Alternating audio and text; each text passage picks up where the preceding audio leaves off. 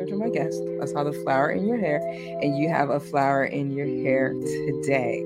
I already have pulled the first card, and so I'm already here with you. The very first one with all the flowers all around. I was like, yeah, connecting with there. So, what is it that you do on a day-to-day basis in Florida? Okay, so I have a lot of people put a lot of labels on what I am. Okay, I am a born mystic intuitive. Now I'm also being called the transformation goddess of light, because Spirit told me my job, my joy of being, is really to send light.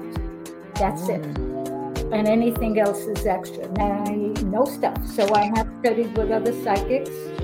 I remember I was going through a major change in my life at a certain point. This is in the city. And I met Elizabeth Stratton. Yes. Notice I was like the stars, and then the very first thing is the I need to move on. Yeah, that's what I was doing. I was leaving my ex. Exactly what was happening. Right? There it is. Like, yeah. And I had a baby.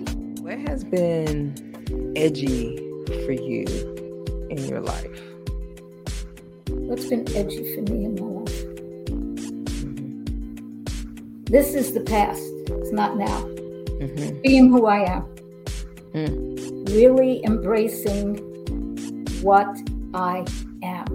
Early on, my mother used to teach me everybody is equal, all of that kind of thing. Everybody is this. And then when I discovered, and I was raised in a white environment. Okay, when I was 8, the family moved from Brooklyn to Long Island. I remember seeing down the block some Black people. Well, this fascinated me. And so, because brown, like not my daughter mixed race, that kind of thing, or complexion, brown. And so I was fascinated because my first time, and it was clear my family didn't want me to look that way. And the vibe, now I can pick up vibes, always have. That's been some of the challenge, to be who I really am and have the courage. And now where I am now, I have a lot more courage. I'm not saying all the courage in the world, I'm open to that, as well as the vulnerability. And to really be that and stand in that, that takes something.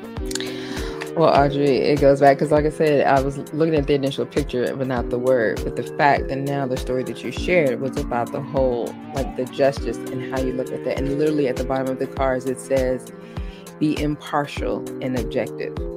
Stand for what you believe. Try to see all sides of a situation. You will win if your position is one of integrity. So it's already. Now fill yourself with gold and silver sparkling light. You are filled with protection, blessings, prosperity, health. Thank you, Audrey.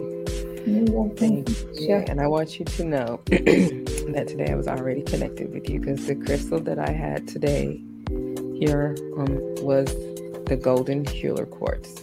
And everything that you were just talking about, golden light, golden energy, the golden light here on this picture so resonated. Crystal attracts abundance, prosperity, success, eases stress, anxiety, helps break bad habits, release negative patterns, behaviors, especially in relationships, raises vibrations, brings powerful healing of body, mind, and spirit. Perfect. Perfect. Thank you. Thank you.